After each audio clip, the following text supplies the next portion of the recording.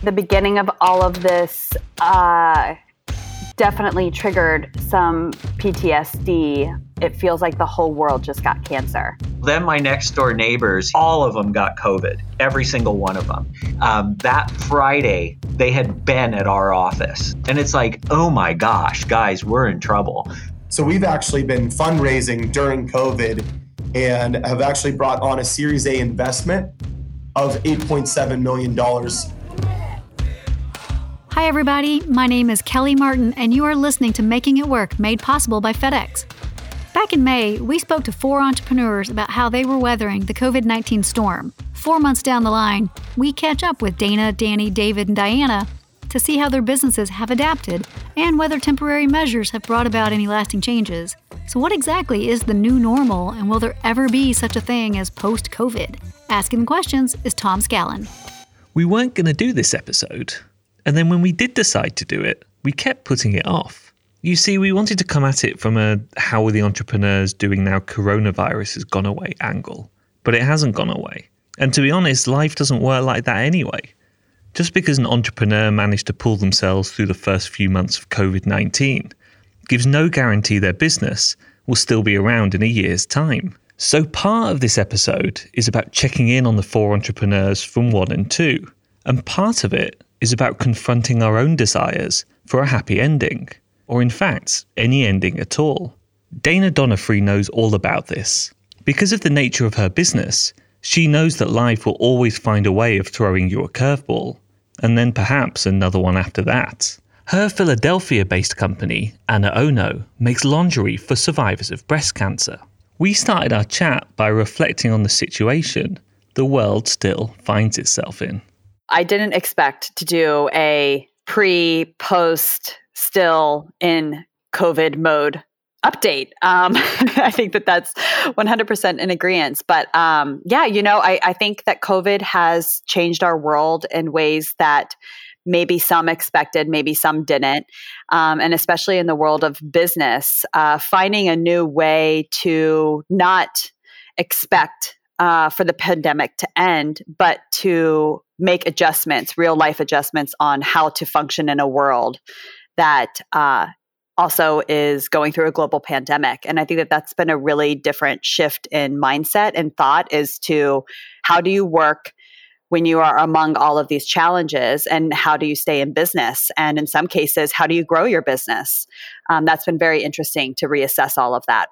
Listening back when I said to you, what are you going to do after all this finishes? It just shows how naive I was, at least, but possibly how naive all of us were about how things were going to pan out. I 100% agree. I feel like in the onset, I did believe, because of the success that we saw in China to some respect, that this would be a temporary problem for us here, that we would be able to be just as responsible and pay enough attention to us as a society to curb the onset of the cases. And we just haven't been able to do that.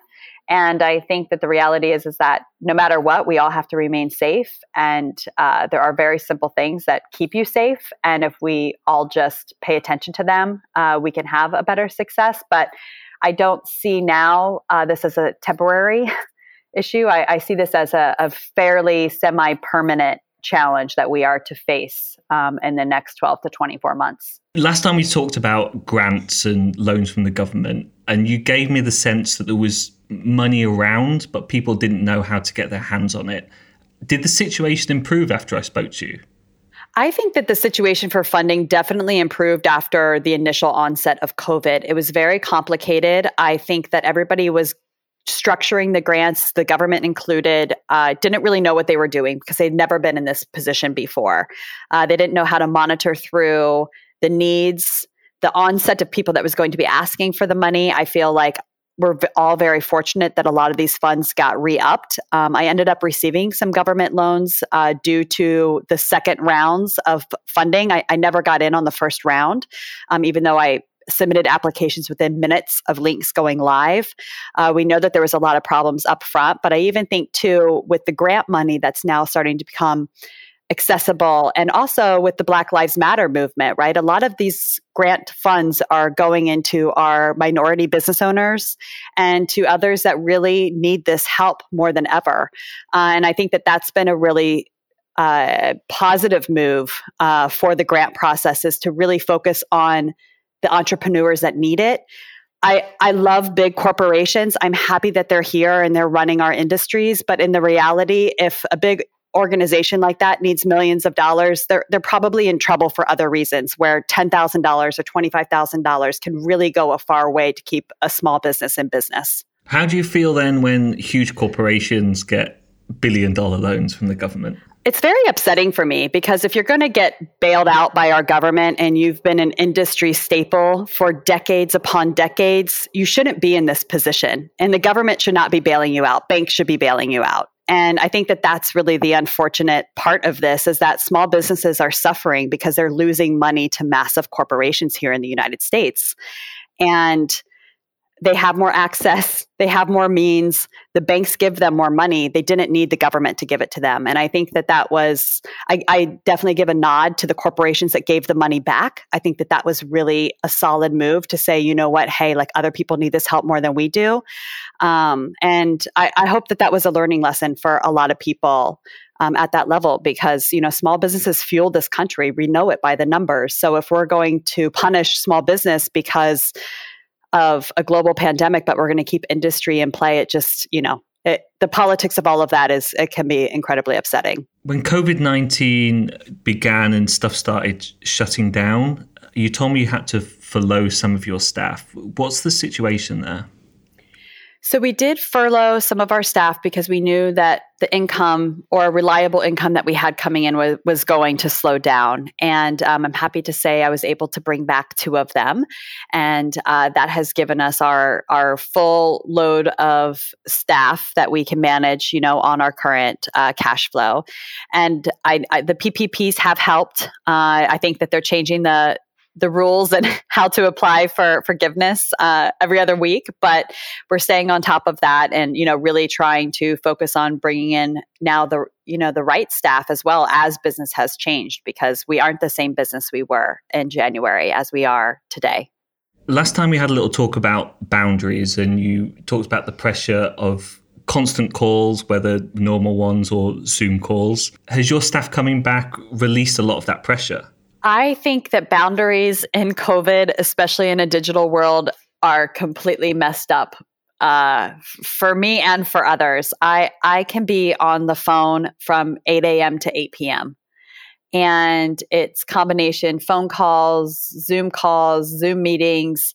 And actually, our last conversation at the beginning of COVID was easier than what it is today. I've actually gotten worse. I keep telling myself I'm going to draw boundaries, but the reality is that this is how we communicate with each other now. So you're not kind of hedging on that big conference or a big meeting or a trade show where you knew you were actually going to run into people, and you're going to run into multiple people at one time. Now all of those are coming onto your individual plate every single day. How are you going to rein that in? Because replacing conferences with one-to-one Zoom calls doesn't sound sustainable. I think that reining it in is a responsibility of all of us reining it in. I felt like in the beginning, there was a lot of hesitancy or a lot of belief with many people in many industries saying, you know, this is sort of temporary. Let's all look at it as temporary. Let's wait 2 weeks. Let's wait 3 weeks. Let's wait 4 weeks. The work can wait. And when everybody realized that the work isn't going to wait, I feel like it's come in a tidal wave. So everybody's also catching up for lost time while planning for the future. And it's been a full-on digital attack from a responsibility and time constraint issue, for sure.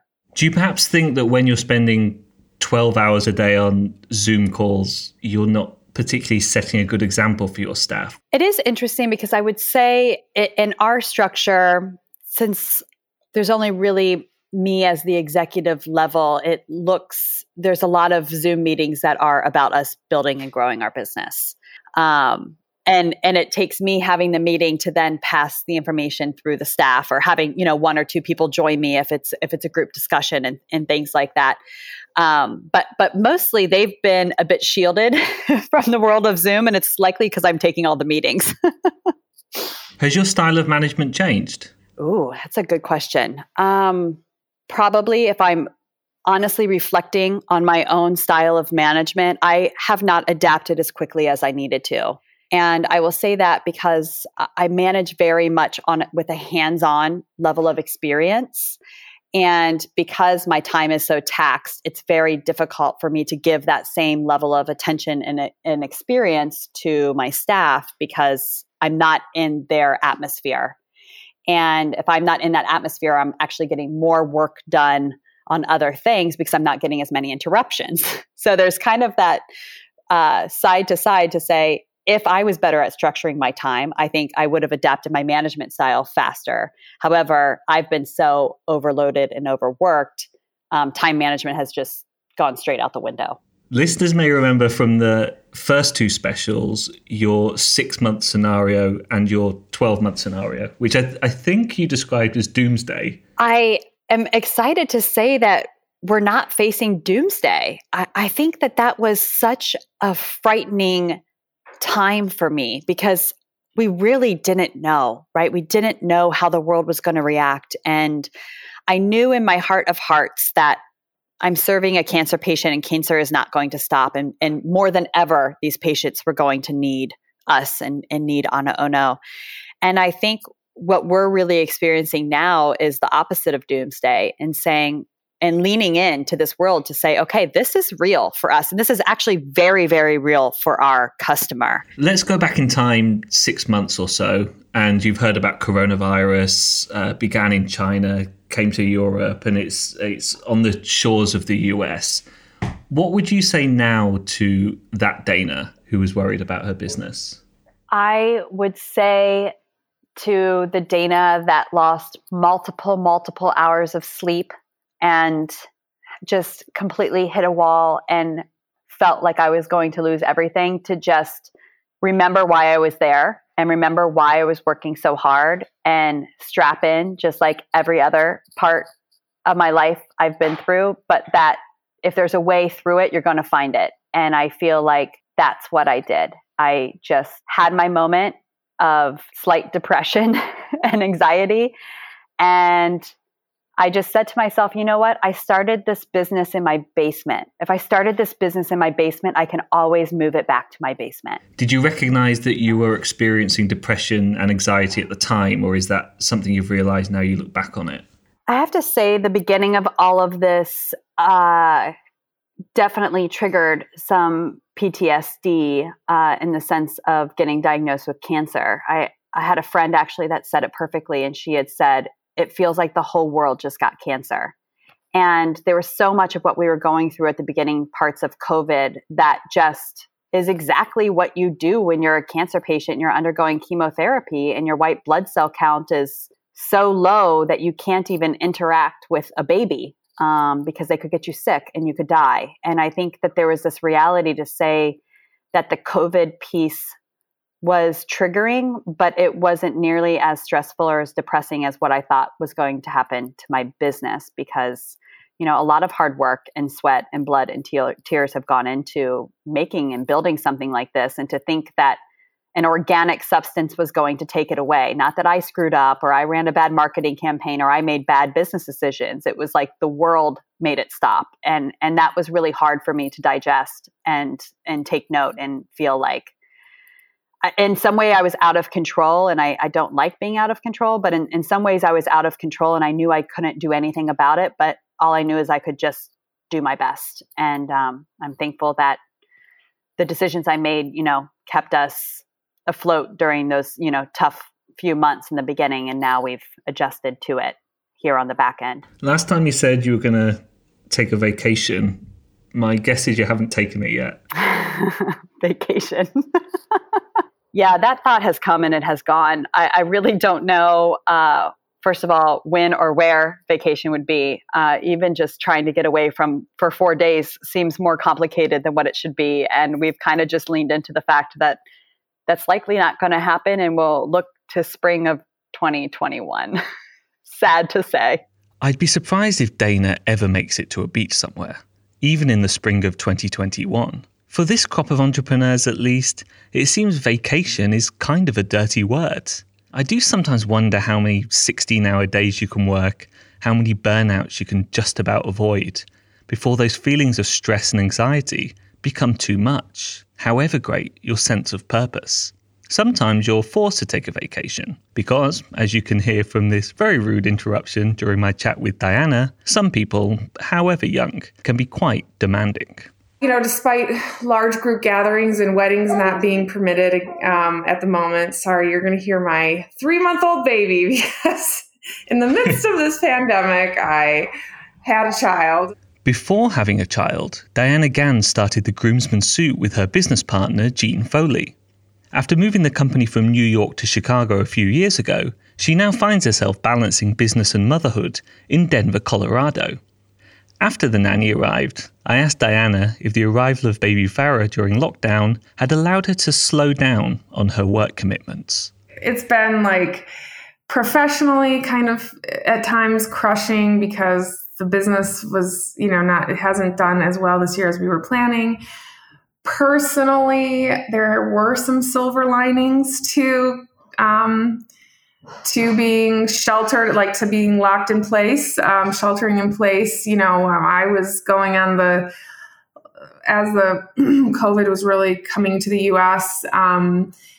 April, I gave birth mid-May. So April was my last 6 weeks of pregnancy, and I was just huge. And walking into the office, doing all these fittings was getting physically very demanding. So the fact that I was able to work from home the last 6 weeks of my pregnancy was really a blessing. And then we had a beautiful baby girl, very healthy, and we've been able to just really enjoy and spend more time with her. I mean, I pretty much went right back to work as much as I could, but I also didn't have the pressure of traveling all over the place. Normally, I'm flying a couple different places at least every month. I was supposed to fly to New York 3 weeks after giving birth to Farah. And I was I would have had to do it. There was no getting out of it. But with the pandemic, everything went online. So I did not have to do that. And hindsight, I'm thank God. I was a disaster 3 weeks after giving birth.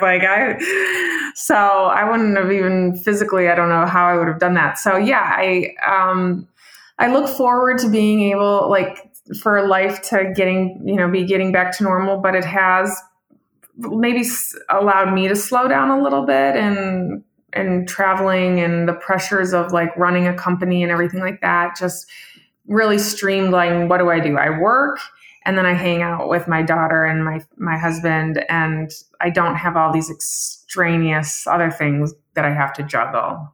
I have to say I'm pretty happy, or at least satisfied with how we've been able to make it through, despite, I think, well over 50% of weddings being either postponed or canceled as a result of the coronavirus.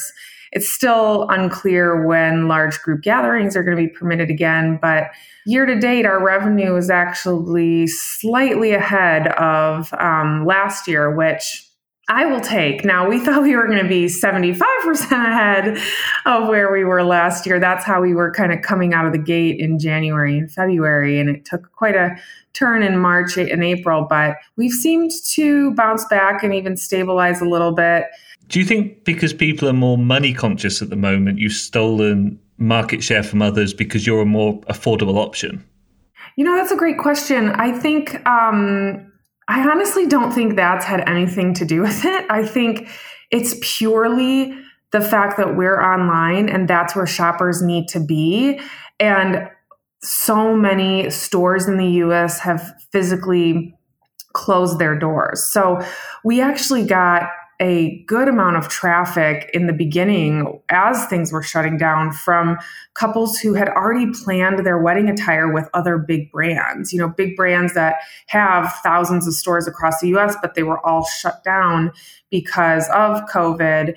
And these brands never don't do a great job online. They don't offer the suite of services that we offer, and their websites might not be as easy to navigate. And so, for that reason, I think that's where we actually ended up doing pretty well with our customers and gaining more customers. Now, the price point was a bonus. People, once they realized, okay, this is an online option I can go with. And then they were like, oh my God, and the price is so good. And I get to keep our stuff. They were like thrilled that they were able to get out of their previous suiting option because of COVID. It broke all contracts. And then they were they happily found us and could kind of rework things with us. Are you worried that once these bigger companies get their act together, they'll start investing millions into online, and that could be bad news for your business?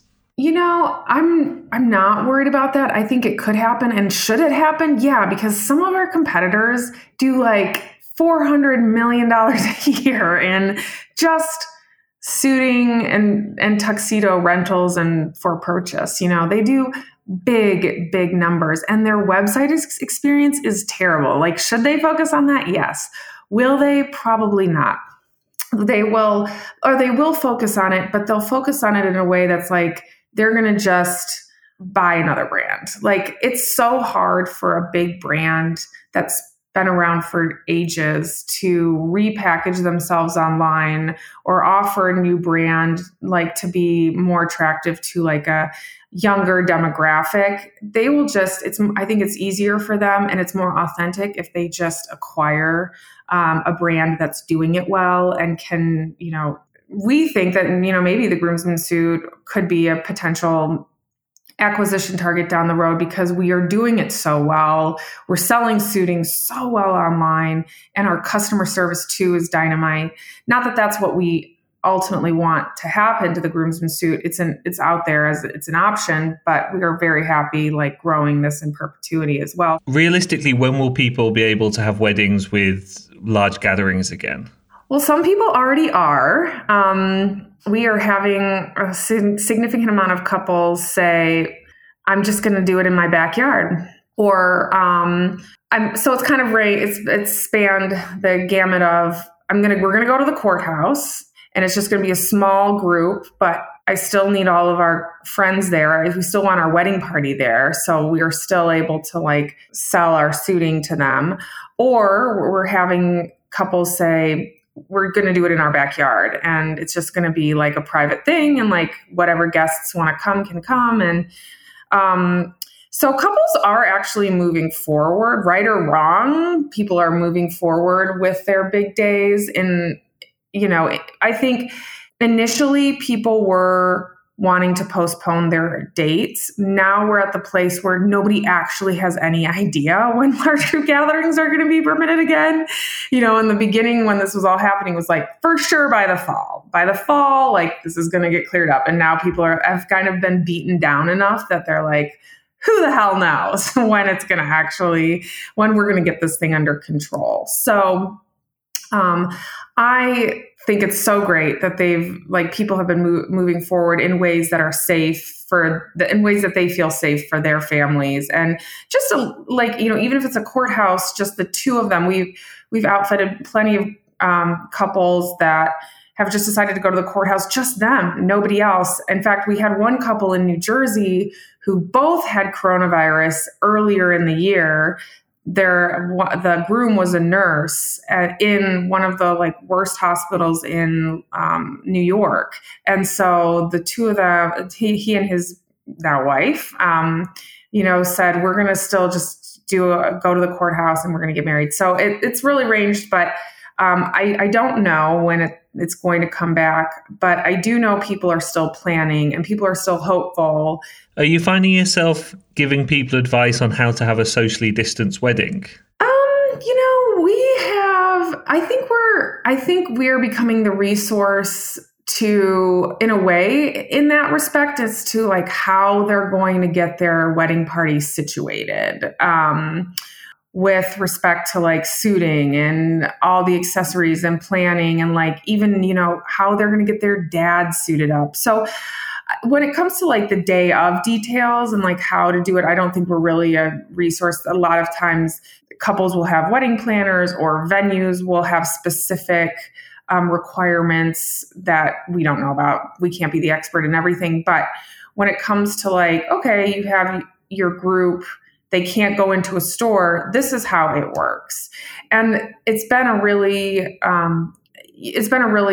fun process to kind of open people's eyes to the fact that they actually don't have to go into a store to get suited up, to find a great fitting suit.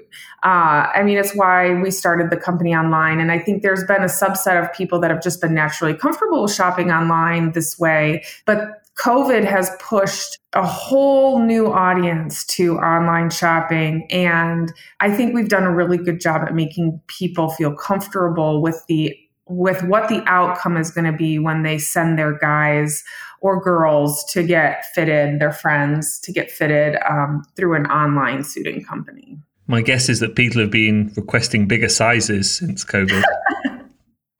When COVID started happening, that was like the one question we would all get in these virtual appointments, like at the end of the conversation, we'd say, anything else? Do you have any other questions? And then sheepishly, one of the people in the relationship, the groom or the bride would say, so, if sizes change from now until like when I'm able to, what's your return policy? Like it was always like, what's your return policy? Because Diana, I'm not hitting the gym like I used to. COVID's been pretty hard on our diet, like blah, blah, blah. Well, if they're anything like me, they started with good intentions.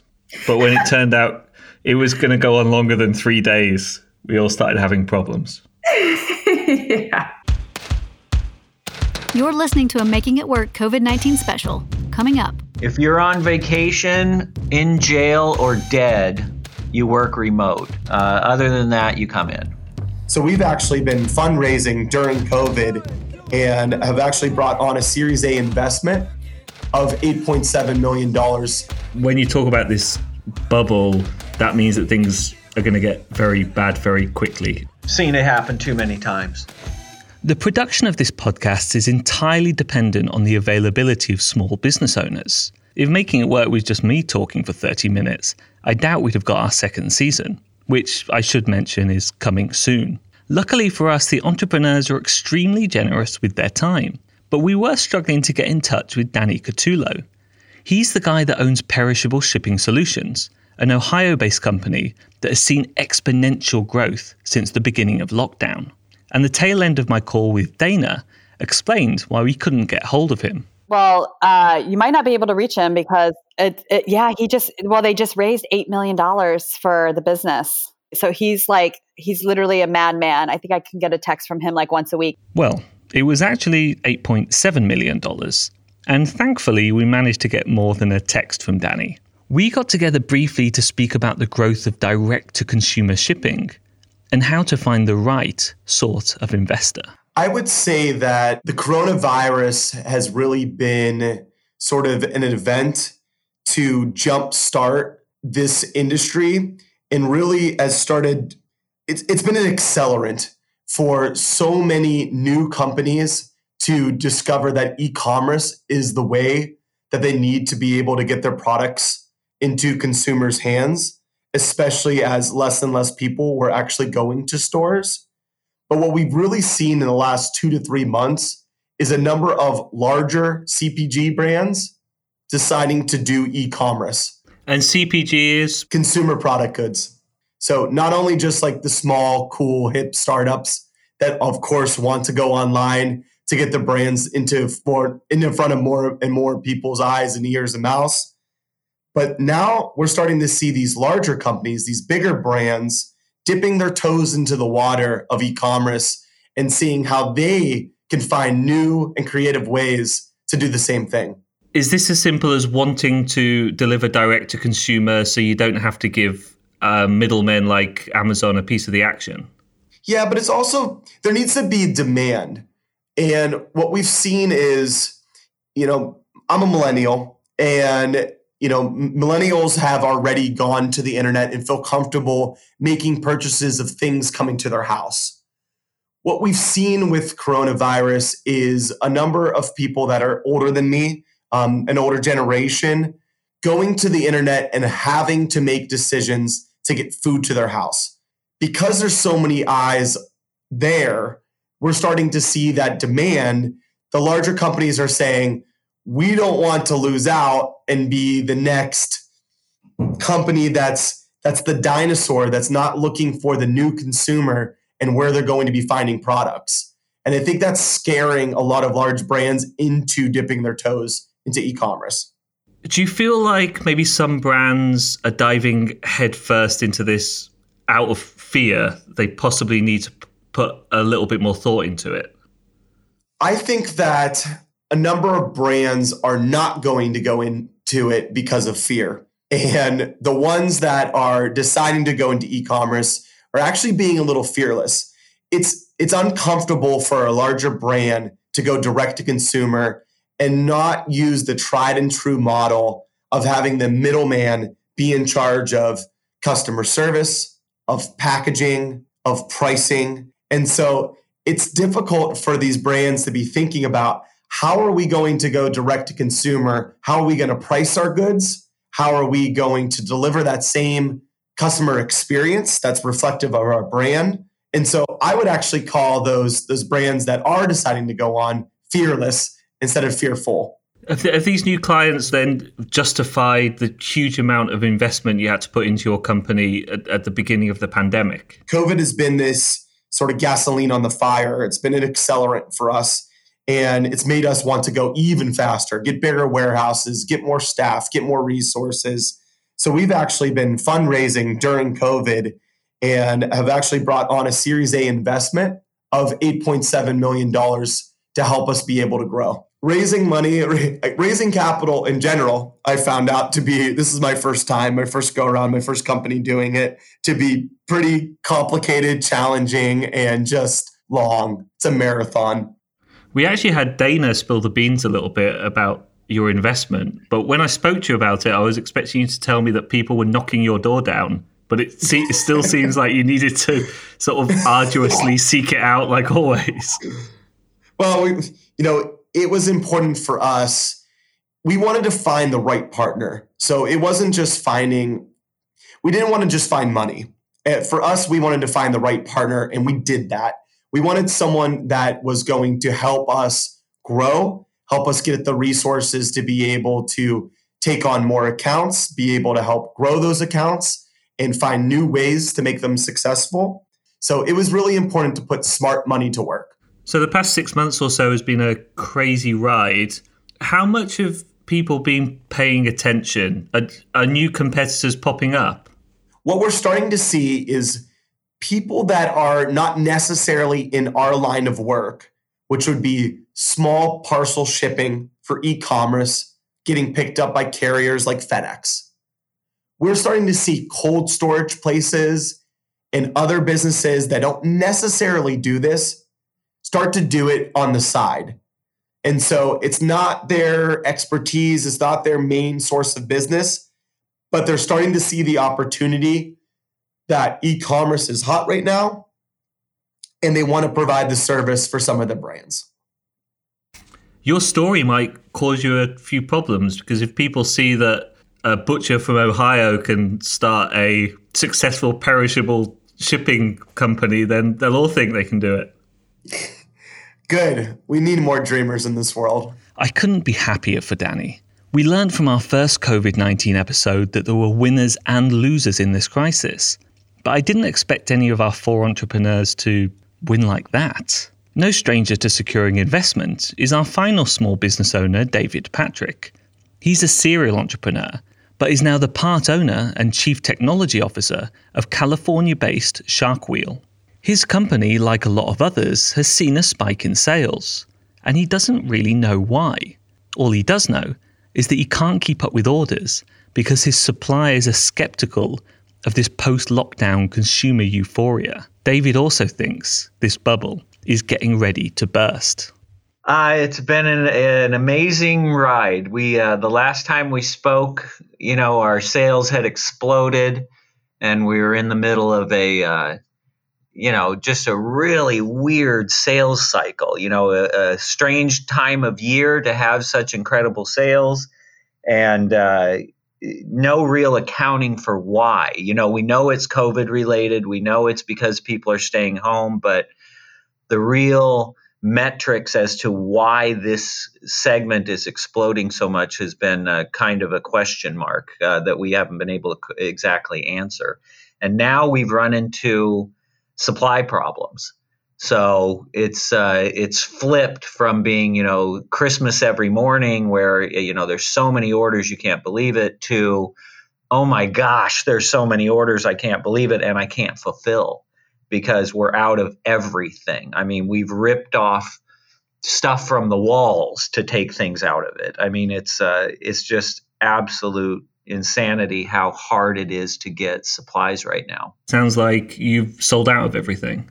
100%. And not only sold out of everything, and back ordered so severely that every time I get any sort of order in, it's not only gone, it barely makes a dent in what's happening that day. I mean, we're selling so fast. So we've got a handle on it. One of the biggest problems was, you can only make so many cookies out of so many ovens. And once you get to a point where you need more ovens, that's a major expense. You're not spending money on cookie dough. You're now spending money on ovens. And that's what we've had to do. We've had to spend hundreds of thousands of dollars in metal tooling so that we can double up our capacity and double up our production. And that's been a massive expense and very time consuming, but it's the only way to try and get the numbers up. Where are your supply chain issues coming from? Is it within the US or China or other countries abroad? Dude, that's the weirdest part of it, okay? So it's everywhere, okay, because everyone's booming. But here's what we've learned. Nobody, whether it's China or here, is willing to kind of double their staff and double their things because they know it's a bubble and they don't want to have to fire a bunch of people later. So they're like, look, we're just going to run at full capacity all the time, but we're not going to go and change our infrastructure completely to accommodate this bubble. So you have to sit there and just keep, pushing the marbles down the line until they fall out the other end. And so the challenge is these people will not increase certain sides of themselves because they know it's a bubble. And then so you're dealing with, yes, they're running at full capacity, but that's still not enough to feed the bubble. So your view and your supplier's view is that this is just cash burning a hole in people's pockets and it won't last. Yes, they're going to optimize their costs. They're not going to invest in new machinery and new people and new headaches. They're just going to make hay while it's time and just do the best they can. And, our manufacturers are 14 weeks out right now. You place an order, see in 14 weeks. So you could have, had 6 months worth of inventory and then this flash happens and it just wipes you out. And you're like, okay, I'm just going to go order a whole bunch more. And it's like, yeah, you'll see it in 14 weeks, probably when the bubble's over. So it's a weird little situation to be in. Everybody's like, oh, it's a good problem to have. And it's like, not really. It's a problem. Well, you kind of took the words out of my mouth there because I was going to say it's a luxury problem, David. But I suppose when you talk about this bubble, that means that things are going to get very bad very quickly, or at least that's what you think. Seen it happen too many times. So we've left the COVID conversation really here, and we're talking about the wider economy. Do you think that small businesses are perhaps over-optimistic about these sales that they're getting? Possibly. I know I'm not, but that's the kind of guy I am. I'm not much of a gambler. I am going to say that the last time we talked, there was a lot of doom and gloom.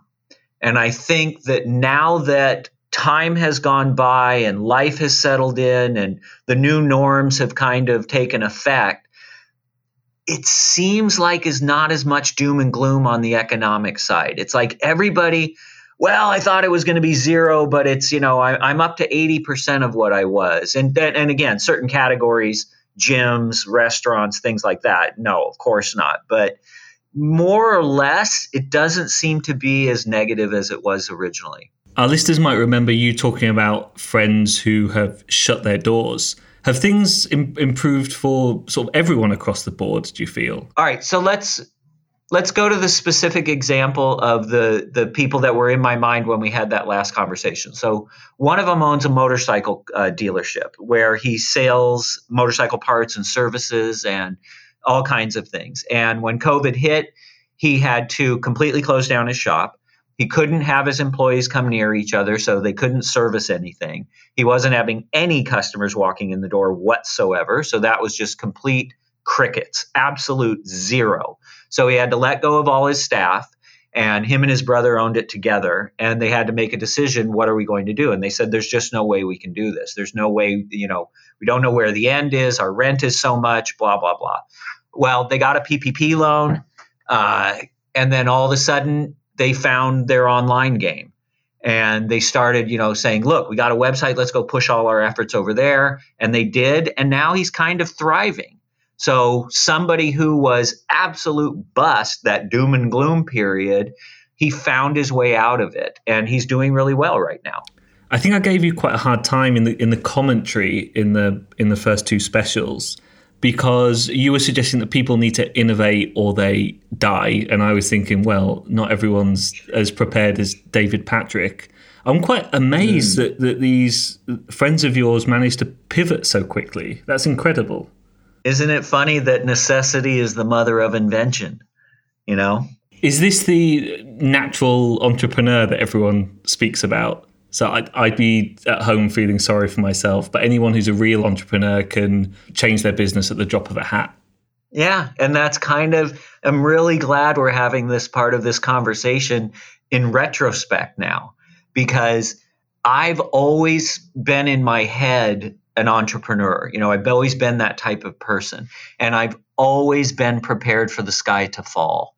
Always wondering, what would I do if this, or, how am I going to handle that, or whatever. So it's always been one of those things that life has, 1 minute I've been, flying through the sky in the clouds on, the best version of me ever. And the next one I'm dashed on the rocks and I'm, tattered and bloody and all that kind of stuff. But every single time I kind of always knew I would find my way out.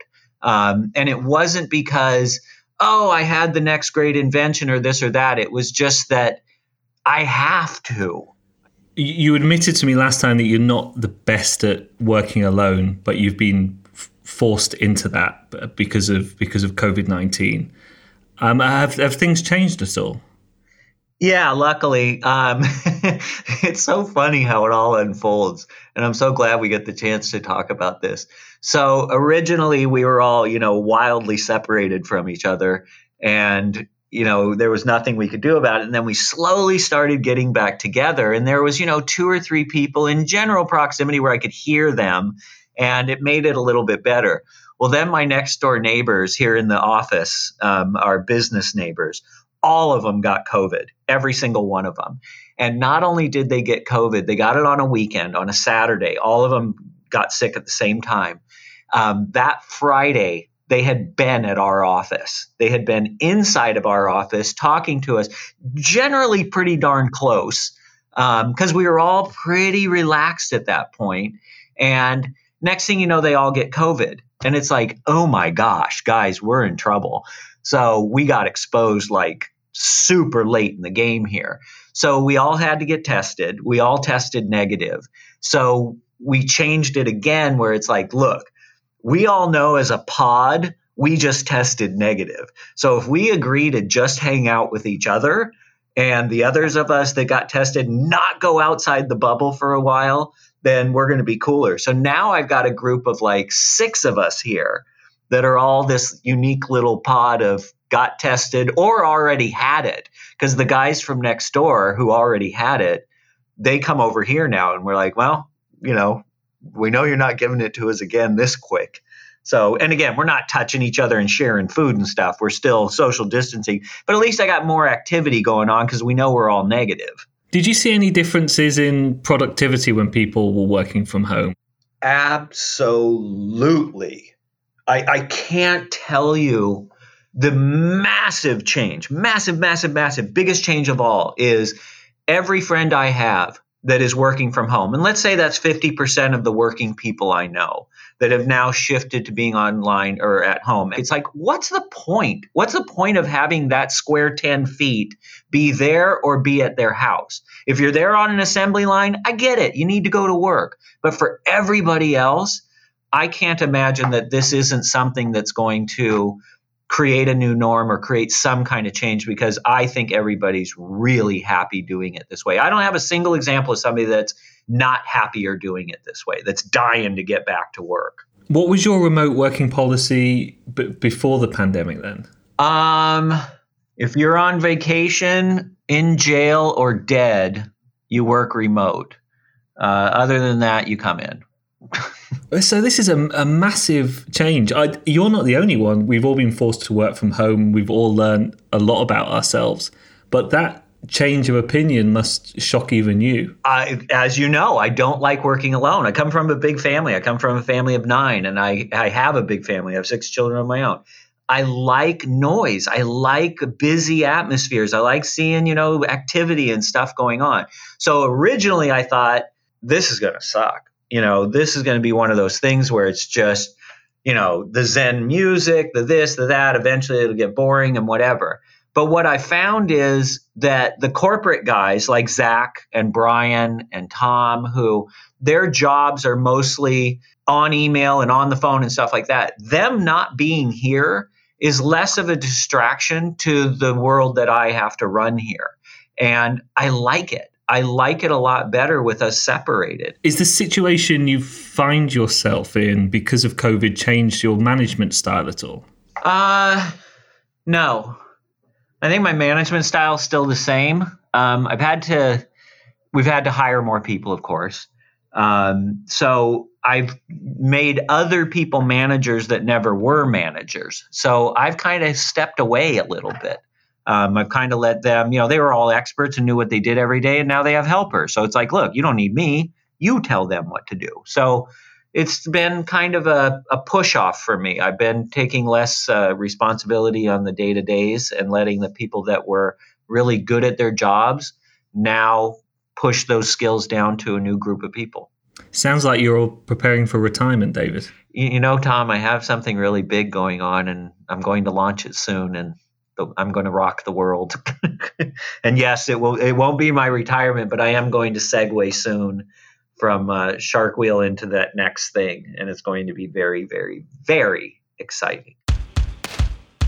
That's it for the 3rd episode in this Making It Work COVID-19 special. Tell us what you think by rating this podcast, leaving a comment, or sending an email to makingitwork@fedex.com. We'll be back soon with the 2nd season, so if you want to be one of the first to listen, be sure to subscribe. Thanks to our entrepreneurs Danny Catullo, Dana Donofree, Diana Gans, and David Patrick. Making It Work is produced by Yolene Margry, written by Tom Scallon, and edited by Lars Blockenberg, with creative direction from Jeroen van Koningshoven. Music is by Fresh Big Mouth, who created this song with actual sounds from the FedEx Superhub in Memphis, Tennessee. This show is delivered to you by FedEx and presented by Tom Scallon and me, Kelly Martin. See y'all soon!